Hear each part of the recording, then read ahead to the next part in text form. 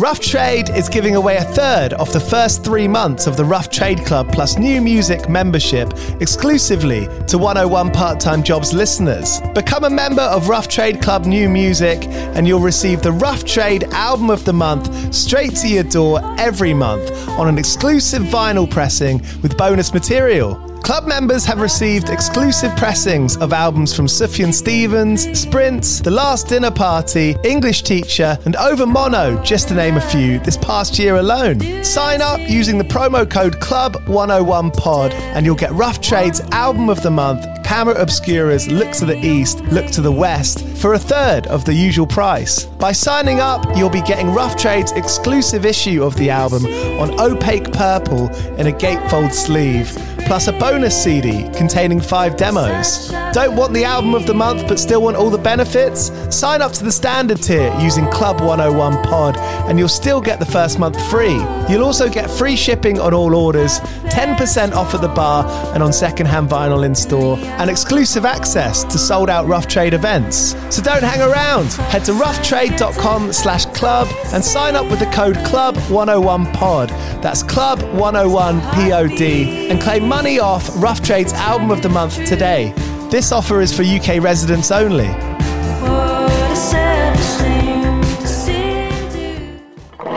Do you play in bands? I did for the longest time. And I wish that I knew that DistroKid was a thing. I don't even think it existed back then. DistroKid makes music distribution fun and easy with unlimited uploads, and artists keep 100% of your royalties and earnings. 1 million plus artists rely on DistroKid to get their music on Spotify, Apple, YouTube, TikTok, Tidal, Instagram, and all the major streaming services. When you get DistroKid, you can see a DistroKid bank and withdraw your earnings. You get notified when you've earned royalties and you can withdraw via the app. And you can even check your streaming stats on Spotify and Apple. Get 30% off your first year on DistroKid by going to distrokid.com/VIP/101pod. 30% off for your first year. That's not bad. We know it's a tough world out there. Why don't you make it easier for yourself? And to get 30% off that free year as an artist, where you get 100% of your royalties and earnings, go to distrokid.com/VIP/101pod. All right, stay with me. I'll be right back after this. Everyone is talking about magnesium. It's all you hear about. But why? What do we know about magnesium? Well, magnesium is the #1 mineral that 75% of Americans are deficient in. If you are a woman over 35, magnesium will help you rediscover balance, energy, and vitality. Magnesium supports more than 300 enzymatic reactions in your body, including those involved in hormonal balance. From functional medicine doctors to mental well-being and female hormone experts, we all know that magnesium is the one mineral to improve all aspects of well-being and health. But which one? Magnesium Breakthrough from Bioptimizers, the trusted choice recommended by leading experts with 7 best-absorbed forms of magnesium to ensure your body receives the support it needs for overall well-being. Go to bioptimizers.com/balance today and use code BALANCE10 for 10% off. Support your journey to wellness at bioptimizers.com/balance. Magnesium Breakthrough from Bioptimizers, your foundation to optimal health and vitality. Step into the world of power, loyalty, and luck. I'm gonna make him an offer he can't refuse. With family, cannolis, and spins mean everything. Now, you wanna get mixed up in the family business. Introducing The Godfather at ChumbaCasino.com. Test your luck in the shadowy world of The Godfather slot. Someday, I will call upon you to do a service for me. Play The Godfather, now at ChumbaCasino.com. Welcome to the family. No purchase necessary. VGW Group. Void where prohibited by law. 18 plus. Terms and conditions apply. All right, you're listening to 101 Part-Time Jobs with me, Giles Bidder. For a large chunk of these older episodes, I've had to cut the original intros as part of a migration process. So all that means is we're going to get straight into the interview here with the name that you clicked on. No warm-ups, no preamble, just a straight 1, 2 and in. You ready? 1, 2...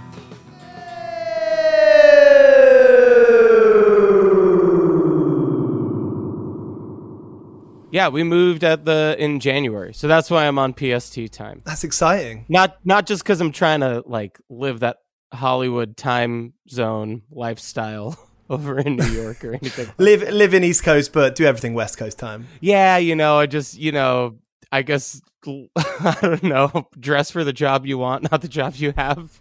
And I want to be in Hollywood, baby. Well, speaking of work, we arranged this interview around some work that you've got going on, and I wanted to save it for this. So what are you up to right now? Oh, shit. So I compose music right now for a show on Cartoon Network called Craig of the Creek. And I'm I'm up to like the 95th episode. Oh, wow. This has been in the last like 2 or 3 years that all that has gone down. So what does a normal day for you look like? It looks like I wake up around 8. I try and just get my brain started somehow in the morning, even though my brain does not really work in the morning. And then I sit in my studio and I watch the cartoon and just write music along to it until I get like a certain amount done. Usually it's like my time is like 10 to 8 usually. Sometimes I end up working super, super late into the night because I can't figure it out. But yeah, it's just this nonstop thing of like, okay, wake up, do this, wake up, do this. It's fun. It's sick. I really like the job. It's crazy how much time it takes up, but it's cool. I feel bad that it takes up so much time. Well, I'm so glad. That sounds like an amazing job, an amazing gig for someone like you who's so animated. Thanks. It makes me think, I mean, throughout all the bands that I've known you to be in, Arrogant Sons of Bitches and Bomb the Music Industry and Kudrow and all these other stuff, probably a bunch of stuff that I don't know. I mean, you must have had so many jobs along the way. What year did Arrogant Sons of Bitches start? Yeah, so ASOB started in 1995, but I was like 13, so I don't know if like the first year or two of that band even counts that much. But yeah, it started in 1995, and we put out our first record in 1998. Were you looking back now, would you say that you were pretty ambitious teenagers? There was a point where that kind of became the vibe. I think we were in high school, so we were just like, we just all wanted to be in a band. I think like I was in a band or two before that were not. One was like a ska band that I was playing bass in that I was like very clearly like, I don't know, at the time, I want to say it was too punk for it, but that makes me look like I'm the good person in this situation where I think I was just like, I don't know. I was in that band for a little bit and then I left. And then I was also in a hardcore band that I started with some friends, but like we never even played shows or anything. So this was just like the band that like, I feel like a lot of our friends, I don't know, we just ended up in, and then after a certain amount of time, I think we're just like, what if we don't break up after high school's done and we keep trying to do it? And that's kind of when it became like, okay, well, let's figure out how to tour and let's try and do all these things and take it a little more seriously, I guess. It's funny. It's easy to be hesitant about that serious word, isn't it? Because what you want to do in a punk rock band is like the antidote to that. You know, there's a level of escapism that you're trying to, just have fun. Yeah, I think that honestly, the period of time that ASOB was taking itself seriously and like, I don't know, trying to get on good tours and trying to get signed and all that stuff, all like without the help of a manager, all doing it ourselves. But like, I think that period of time that we were taking it seriously is maybe the only time I've ever taken my punk band seriously. I feel like I learned my lesson after that like, this just makes it not fun to hang out with your friends, Right. And was that a big lesson for you? Oh, yeah. I feel like I've made a lot of mistakes. I don't know. I mean, I don't like with that. Yeah, I don't even know if I'd call it a mistake. I think it is just learning. It's something that I wouldn't necessarily do again. But of like, I don't know, of any regrets I have in my life, I feel like that's at least one that I learned from, and I feel like I came out of really kind of understanding what my relationship to music is. You know what I mean? Yeah, totally. I think you go through stages of having, you know, a set of goals that you try and work towards, and you think, oh, well, if I do that, that can make me happy. But that's not reality most of the time. I feel like that's where the trouble is in that last thing. It's like, and then I'll be happy. It's like, if you're not happy, this stuff isn't gonna. It's not gonna change that for you. Yeah, I see it in sports a lot when they have interviews with players where, you know, they're asking about their progress, and a lot of players will just be like, well, yeah, I'm just keeping my head down and playing. You know, I'm just trying to play my best game. Is there a similarity there? Yeah, sure. I think athletes have a really interesting parallel with touring musicians because they travel all the time. You know, I think about that when I'm watching basketball and just think like, man, this band's been on the road for like a week and a half in the middle of nowhere, like running around on a basketball court all night. That's nuts. Yeah, and people are going to analyze your every move, and if you do something different or mess up, people are going to let you know. Yeah. That's another thing. That like every fucking moment is critical in this weird way, which is like that, and like that's a good thing about like keeping your head down and trying to work and just like not even thinking about it. And that's how I try to approach it all the time. Like even, I mean, obviously I don't. It's impossible to ignore when things are getting better or things are getting worse and stuff like that. But like, I don't know. I like with Bomb, I feel like I kept my head so down and so like in it and just try to like do like whatever the fucking most radical thing I could think of was at the time, that like I didn't realize that we had a fan base and that we were doing good. I was just kind of focused on like, you know, just sending out emails and trying to book that next tour and being frustrated that like people wouldn't write me back or stuff like that, you know? That's funny that you didn't know how many people were listening to it, because to me, you were kind of one of the first internet literate punk rock bands, which means it's quantifiable data, right? You can see how many people are listening, how many people are downloading from quote unquote. I never looked at them. I looked at him like once. I feel like I would look at him like a month after the record came out, look at how many downloads happened. I'd be like, oh shit. And then I would convince myself that like, that can't be right. And then I would just like move on from it. But it was before like people tracked like streams and shit like that. You know what I mean? Yeah. Like, I feel like, I don't know. If I told you like we had like 10,000 people download Scrambles like the first whatever it came out, I like you wouldn't have any context for whether that was good or not. Like I sure didn't. When I would see those things, I'd be like, well, that seems like a lot, but is that a lot? Who cares? And then I just never would look at that stuff again. I suppose the kind of orthodox way of being in a band and deciding how much work you put into it or how much time you put into it depends on how many people are listening, how many people are downloading or coming to the gigs. And in that sense, you've got two legs that are interdependent for each other to exist. Kind of like what, you know, one needs the other. Sure, yeah, but I mean, in that context, like I don't know, I feel like it's nicer for the people who are listening to be the other foot because you're kind of all in it together. You know, I think that there's a way to approach it where the other foot is either press or management or all these other things that kind of like present your music for the world, and that's kind of what helps it take off. And I don't know, I feel like I'm very fortunate, and I much prefer like that. It's kind of, it feels like all of us are just in a place together when we're at a show. You know what I mean? Yeah, I feel that. And you're just so good at making that environment. In recent years, have you sort of leaned towards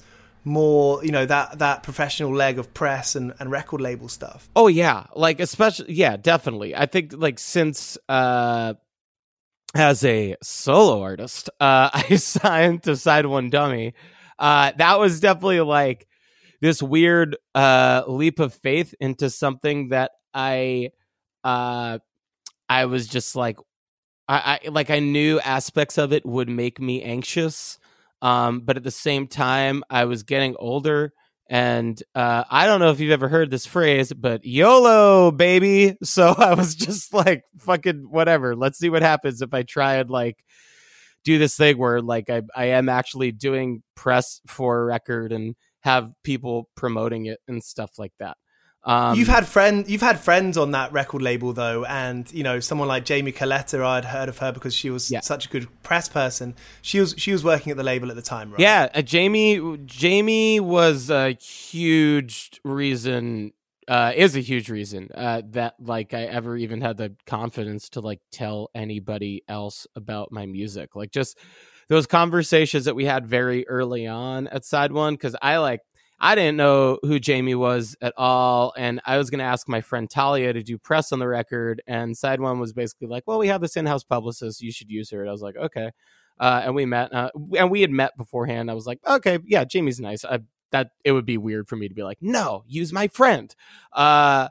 So, and like some of the first conversations that we had with each other, I don't know, she just made me feel okay about, being, I don't want to say being proud of my music, because that feels like a very strong statement, but just like feeling like I made a good record and like not feeling stupid for wanting to present it in just a very honest way. You know, I feel like a lot of people, I don't know. I feel like in general, there's just this vibe of like, well, what angle can you work to like get this into this outlet, or to have it skew more indie, or have it skew more like Hot Topic, or like fuck or whatever. And those were not conversations that we had. I feel like if I had spoken to somebody who was like, all right, we need to have your press photos be this way or whatever, I might not have really, I don't know. I might have just been like, fuck this. And just like not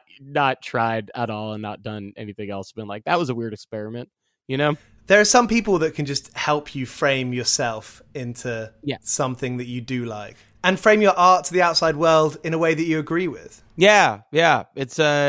It's interesting because at the end of the day, you're selling something, and like that's just something that I've always, that with music especially, I've always just felt conflicted about like turning something that is just something that I'm hopefully making from an honest place within myself, and trying to parlay it into this capitalist system that I think is flawed and fucked up, you know? I completely understand. I mean, that angle comes up in these chats all the time, because you know, you're trying to do something that you love in a way that you agree with, and that's a battle sometimes. Speaking of Jamie Coletta, Jeff, I got bitten back in the day when I was playing in Great Cynics. I got bitten by the email chain by saying that something that I thought the label was too big for us. You did say that. You did say you thought they might be too big for you.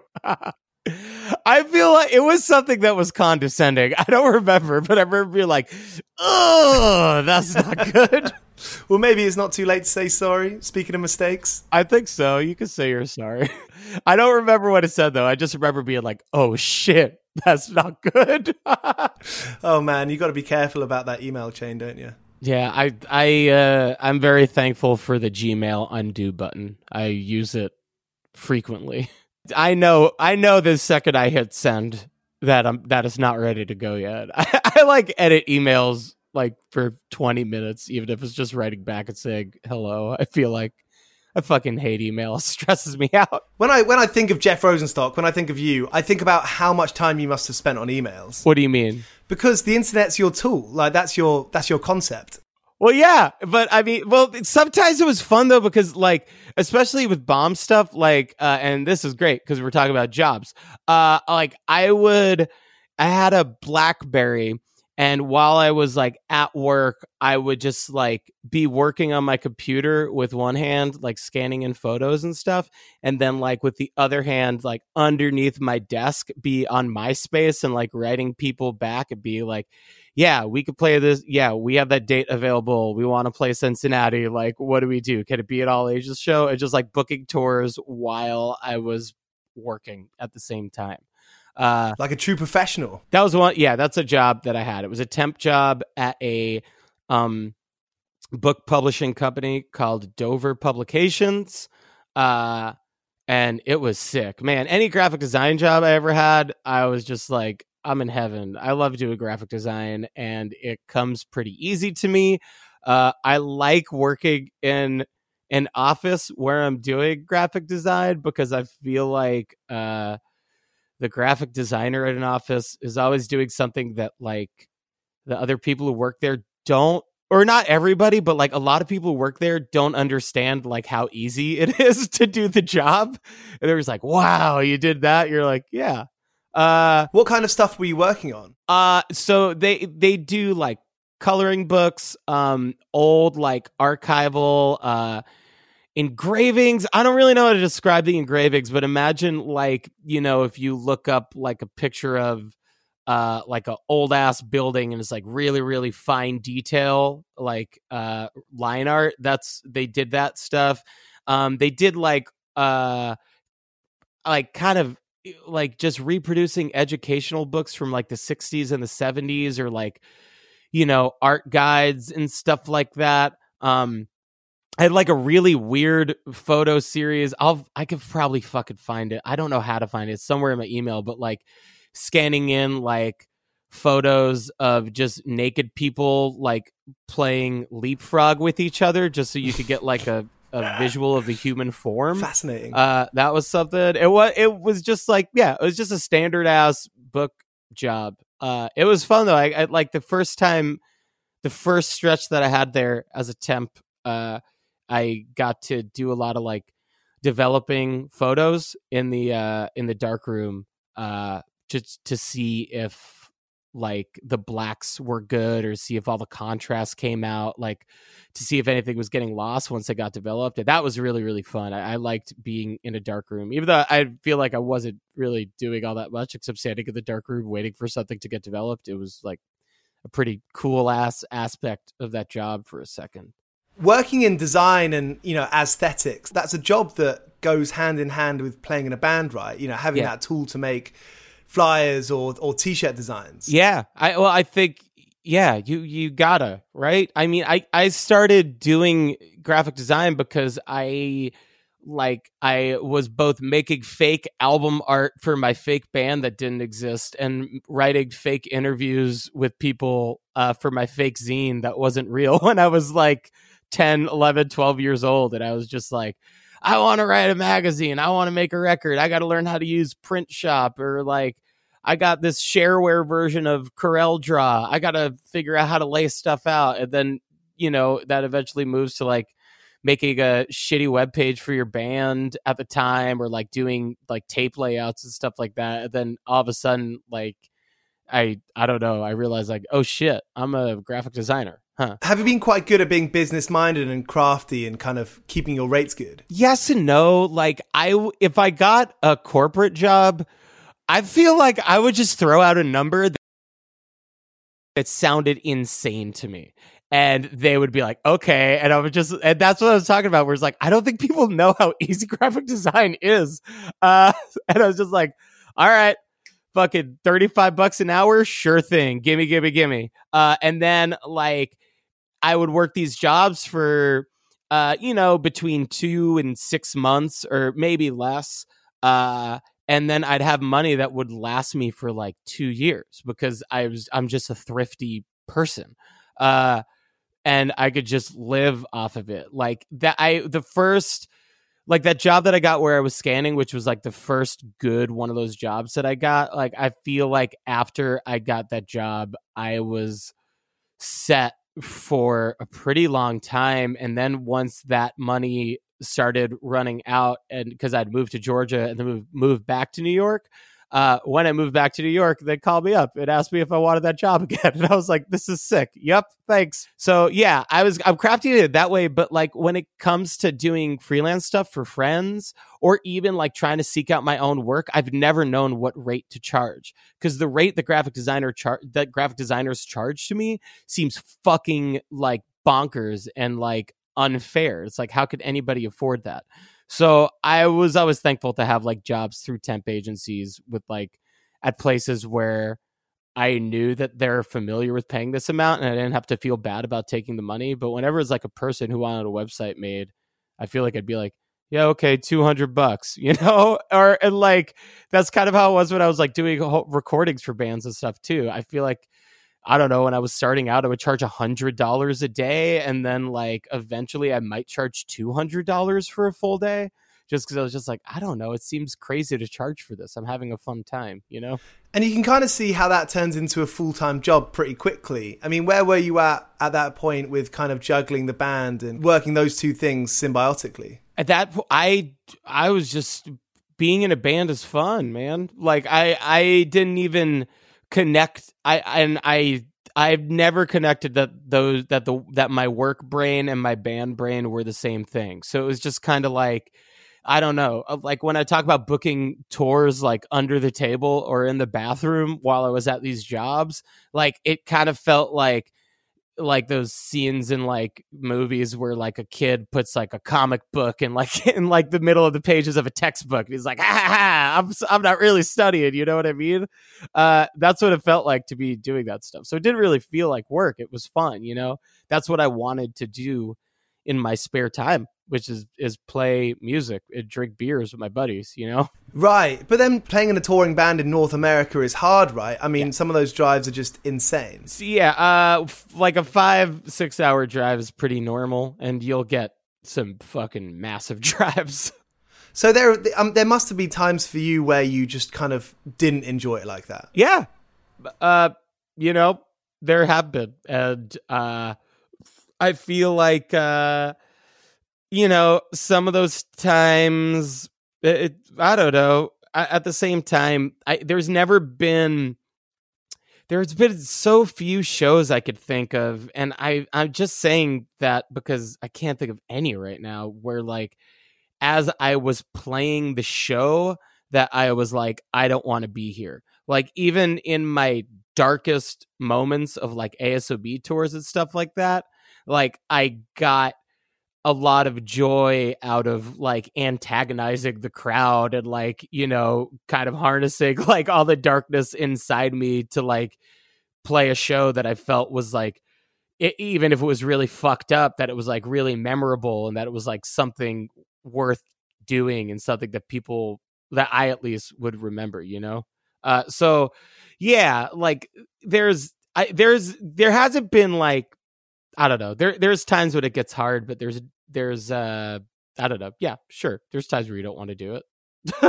Has anything rivaled playing in a band for you full time in terms of, you know, a career?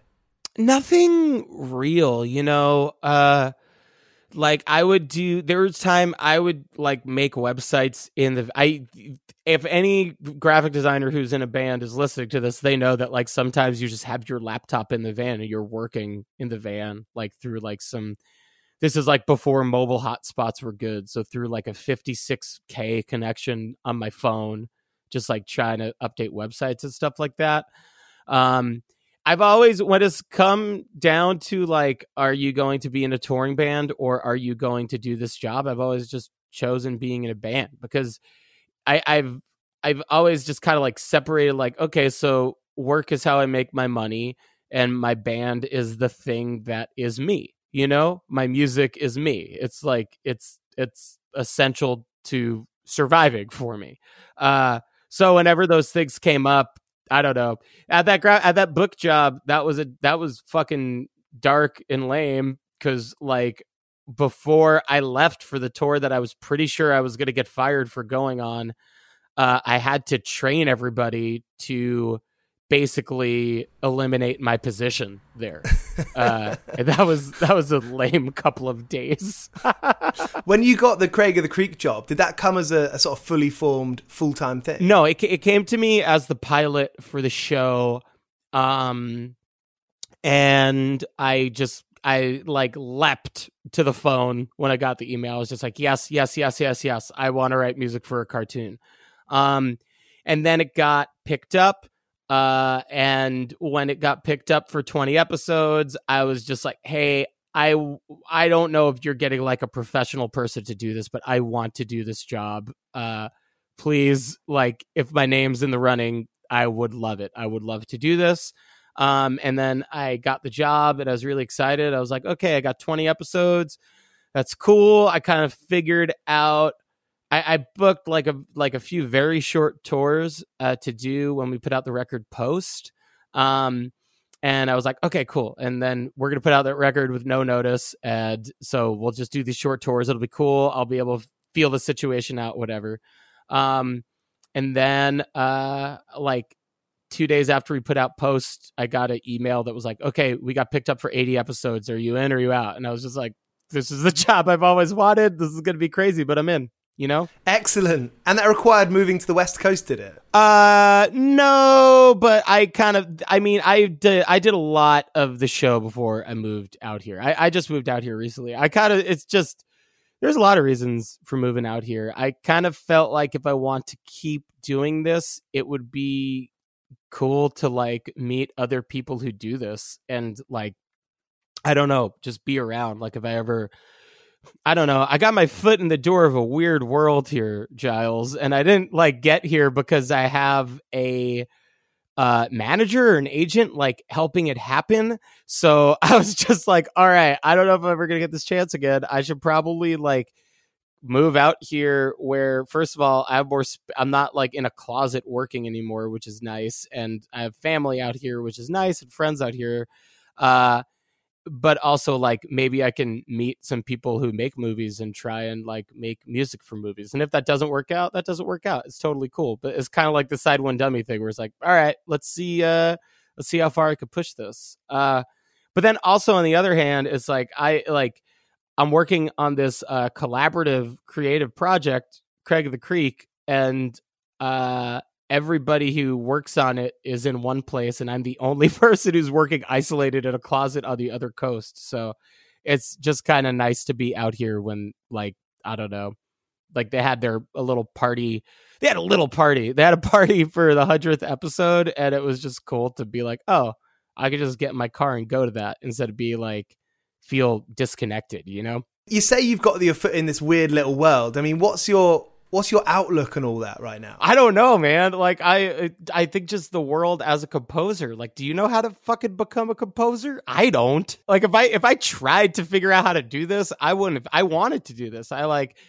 asked in the time in between my solo band and Bomb the Music Industry, I'd asked the publishing company I was working with, like, hey, help me get jobs writing songs for movies. Help me, like, I want to do this stuff. And I scored like a short film that a friend had edited, and I scored like a long form Dick's Sporting Goods ad that a friend asked me to do, and that was it. I was like, oh, I guess I'm never gonna do this. So I feel like now that I'm in, I'm just like, okay, I just want to keep doing this. You know what I mean? Has your recording setup changed making music for the TV show as opposed to your normal solo setup? No, I mean, I've upgraded it. That's for sure. Like I have, I must have, I wonder when I got like a nice interface.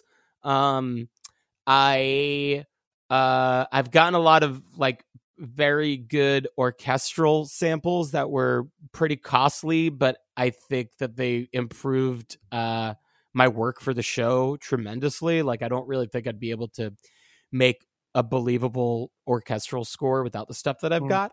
But it is like, oh, it's still the same fucking computer that like I recorded I Look Like Shit on, and That's it's great. still like, you know, it's just my keyboards and stuff like that. I don't know. I've added some outboard gear just because I feel like I should learn it, but I don't know. The first 20 episodes of the show I did on a fucking laptop with a like $100 interface just because I wanted to do it that way. You know what I mean? Were you ever scared that that it sounded kind of not professional enough to them? Like, Jeff, why did it sound like this? I'm scared every time I send an episode that I'm going to have that happen. But I know that like the creators are fans of my music outside of this show. And from what they tell me, unless they're all lying, which does not seem in their personalities to do so, but the crew of the show is happy with the music. So, I dodged the bullet there and they like it. Great to hear. So far, you've only talked about jobs that you do like. We got to talk about some crap jobs on here, Jeff. Well, I had there's a job where I broke my foot because I was hanging a sign at a production job in the table that I was standing on collapsed and I just slid down to the ground and broke my foot. Oh no. That job was fine though. I had a job where this is like right when me and Christine first moved back to New York, and we were like couch surfing, sometimes staying at my parents' place, but I think at this point we were staying with our friends James and Amy and like watching their dog during the day and sleeping on their couch in their living room for a while. And I got this temp job that I was really excited about. And it ended up just being me pushing a soda cart around to these 3 different conference rooms in this bank, or in this like financial firm, and making sure that like every fridge in every conference room had 4 Diet Cokes, 2 Coca-Colas, 2 Sprites, 2 grape sodas, 4 seltzers, 2 apple juices, 2 orange juices, and 6 bottles of water. And then go to the next one, making sure it had that. Then going to the next one, making sure it had that. And then just kind of standing there because I wasn't allowed to look at my phone or look at the internet. And just kind of standing there. And then eventually going back to that other conference room, replacing the 1 soda that got drank, and doing that for a while. And that job was short-lived. I think that would give me so much OCD, you know, especially with those kinds of menial tasks. I would make sure that all the cans are facing the right way or the way that I want them to. Do you have anything like that? No, I do kind of, but I don't, man, maybe I did. And it was just a thrill to feel OCD about it and have something to do. Like, not only do I have to put these cans in this cooler, but I also have to face them. That was like I feel like when I was doing bike delivery for a pizza place, I got very into, in my downtime, facing all my bills so that they all face the right way. And that's something that kind of stuck with me throughout being in a touring band now, is that whenever we have like door money or merch money, I get very OCD about the bills not facing the right way. I think it's so interesting how we can let that stuff control us sometimes. And it's like, why? Who fucking cares? I feel like I've been to the bank depositing money and all the bills that are facing one way get in, and then the bills that aren't facing that way don't get in, and they give me this look of shame.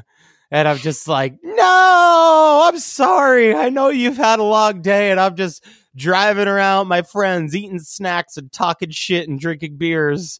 Why didn't I face these bills for you? And did you find it hard ever to find a job? Did you ever go through like pretty dry periods where you just couldn't find something? When we were living in Queens, like around the time that the record Goodbye Cool World came out, and that was like the first apartment I'd ever lived in. And my job as an art director at a club in Long Island had ended unceremoniously when the venue closed. And I had some money saved up and I was good, but it was very much just like, I don't know. I was lucky enough to be able to fake my way into 1 or 2 like graphic design jobs where like I worked for a day or 2 and I would make like $100 or $200 and pay the bills. Or being on Craigslist and just like, oh God, like scouring through these like graphic design gigs where somebody's like, I need somebody to resize 500 photos. I'll give you $50. And then I'd write back and be like, I'll resize your 500 photos for $50. And then they'd write back, somebody said they do it for 40. And then I'd be like, I'll do it for 35. And then like not hear back and be like, I'll do it for 30. Like I've had moments like that. Eventually I don't know, just sometimes, but I just have always managed to find the work though, when I've needed to, I think, or maybe I'm just, maybe just those weeks of being unemployed and not being able to find a job. I don't have too many memories of them because it's just me sitting on the computer going, fuck, And you must have been doing this for so long. I mean, the last 15 plus years. I mean, playing music isn't, a solid linear life. Yeah, I think I was really lucky to work at that club in Long Island right when I got out of school, and to eventually like go from my title there being graphic designer and just making the flyers to becoming the art director there, which I think they just did because I asked for a raise from like $6 to $8. And I probably asked for like, hey, can I get like $12 an hour? They're probably like, well, and I know for sure they were like, we'll give you $8, half on the books, half off the books. But then also we will call you an art director. And that's your new title. That's what your raise comes with. And I remember thinking like, this is bullshit. Like this doesn't change anything. But then on my resume, I got to write down that I was an art director at a club. And I think that like at the very least, like got me into these like 1 or 2 gigs where I was like, yeah, I know how to make a website, and then just like go in and like do a very bad job for a day, get my $200 and never get called back again, you know? Do you think it was a timing thing as well? Because around that time, the internet was starting to take hold of its precedence. Yeah, I think so. Yeah, but I mean, I don't know. I kind of I would have preferred if I only had gotten like print graphic design jobs, to be honest with you. I didn't realize until like my last like real graphic design job that like the world of web and the world of print are actually just supposed to be 2 different kinds of people who are doing that. I just thought you have to do all the things that are on the computer. So I don't know. I definitely got more web jobs because of that. I got one very weird job which I think like my parents' computer guy knew this other guy who wanted help with his website. And his website was this thing called Funcercise, which was his wife doing exercise videos for senior citizens that were fun. And so I would like drive out to, and I was like, okay, I'm going to make a website for this guy. Cool. And I would drive out to his house in Long Island from Queens. And I would just sit there as he would like go on Google and basically talk about like try to get his web presence up and be like, see, when I search senior exercise video Funcercise is on the second page, 3 down. But when I search resistance bands, videos, workout, seniors, it's number 3. But when I Google this thing, and it was like one of those websites with like a crazy amount of text just because they're trying to get every meta tag and every spider to like spit it out into the world. And I remember just being like, I'm getting paid here to do literally nothing for this person except for watch him Google his own website.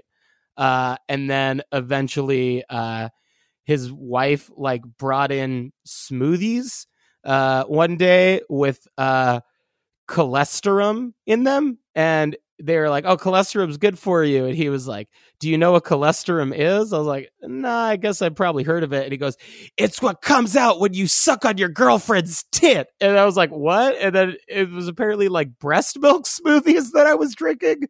And I never went back. No fucking way. Yeah, it was a weird thing. Is that abuse? Is it abuse if you think you're doing something that's increasing my health and helping? It was very weird. I don't know. Maybe it was powdered breast milk. Maybe it's just the thing that's in breast milk. I don't know. But I got freaked and I was like, cool. So see you next week. And then I just never went back. Oh man, I love just the ditching work stories. I'm a big fan of the quitting on the spot. Oh, I cold left a job interview once where I kind of basically got called out for like not knowing how to do the thing that I said I knew how to do. It's the only job interview I've ever been on where I've done a good job in the interview. And I was like, oh shit, I got this. And they're like, all right, we're going to run you through a test on Photoshop in the other room. Like, great. And I like went in the other room. They're listening to the Deltron 3030 record. And it's just everybody at computers. I was like, this is where I want to be. I want to be a graphic designer. And I got up to the computer and it was just, they were asking me to use the pen tool in Photoshop to create a clipping mask, which at the time I didn't know how to do, which currently I still don't know how to do well with a pen tool. But I stood there and I was like, yeah, I got this. And then when they left, I just walked out and I never talked to them again. Christ. What's your relationship with your parents like? I mean, what was it like when you first started touring? Early on, I don't know. They probably just had the concerns that any parent has, which is like, are you going to be able to support yourself, you know? But I was, so it kind of just, you know, I think they were always concerned that the other, like, when is the other shoe going to drop with me, like touring and not really making much money and like having these kind of fleeting jobs every now and then. But then the weird thing that I think happened that I didn't expect was that, like, when Bomb the Music Industry stopped, I remembered like being in the car with my parents and Christine as we were like driving to visit family on Christmas, and just talking about it, and all three of them being like, yeah, what do you, and me being like, yeah, I'm not going to do this touring shit anymore. Like I'm stressed. I'm stressed trying to figure out how to make money and then go on tour, then how to make money and go on tour, then how to make money and go on tour. Like I feel like I'm spending, I don't know what I'm doing here. But you know, I think I need to stop making music and just kind of focus on doing graphic design. And I'm like happy with what I've done with Bomb. And all of them were just like, that's stupid. You should definitely not stop making music. And I remember just be like, what? I thought that doing this band was something that was irritating to everybody, because I'm just always like, you know, a fucking weird hobo person who's just like, you know, sleeping on floors at friends' houses all across America, and then coming home and like, you know, scrambling to find like whatever job I can that will have me for like a month or two, you know. But they were very weirdly supportive after Bomb broke up for me to like continue to try and pursue music, which I don't know if I would have in my 30s if like we hadn't had that conversation. I probably would have gone to school for like UX and tried to figure out how to do that, which I would have been way less happy than I am now making music for this cartoon, you know? And No Dream is so good, man. I'm convinced it's your best record yet. Thanks, Giles. I like it. And it sounds harsh. I mean, it's punk. It's a punk one for sure. Which is maybe a strange thing to say, because some of the Bomb stuff was harsh in places, but this has an aggression. I think we just try to make the guitars sound like less like discernible notes more and more every record. It's just like, how many fuzz pedals can we run this thing through? And it's out on Polyvinyl, and you've been working with Polyvinyl for a little bit now. And I mean, how's that there? I know Chris Farron, your good friend, has been with them for a few years. Oh, everybody there is really nice. They're really supportive. They're kind to me when I'm like, hey, I just want to put this record out and I don't want to sit on it anymore. They were really nice with that with No Dream, and they were cool with the no announcement thing for Post. It's cool. It's neat. I mean, that label started with Matt and Darcy like tabling at shows with a distro at like DIY shows. So it's cool to be kind of part of this label that has really long independent lineage. Well, Jeff, thank you so much for coming on. What's next for you right now? I don't know. I got a bunch of Craig the Creek, and I guess we wait until I don't know. We wait until our country and the world deals with this pandemic, and then we could go on tour again. All right. Nice one, Jeff. Thanks, Giles. Go back to the Dole queue. Please don't tell Pete from the pub, because he'll judge me, but I don't mind. I've been paying my taxes on time. I'm not central, not essential. I've never worked for the NHS. Yeah, I've clapped hands and I beat pants. Put away the kitchen utensils now. Don't let your P45 give you chills, because we need jobs. We need 101 part-time jobs.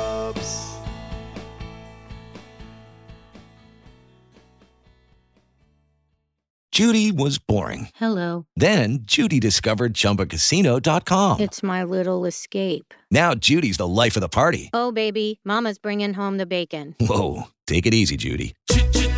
The Chumba life is for everybody. So go to ChumbaCasino.com and play over 100 casino-style games. Join today and play for free for your chance to redeem some serious prizes. ChumbaCasino.com. No purchase necessary. Void where prohibited by law. 18 plus terms and conditions apply. See website for details.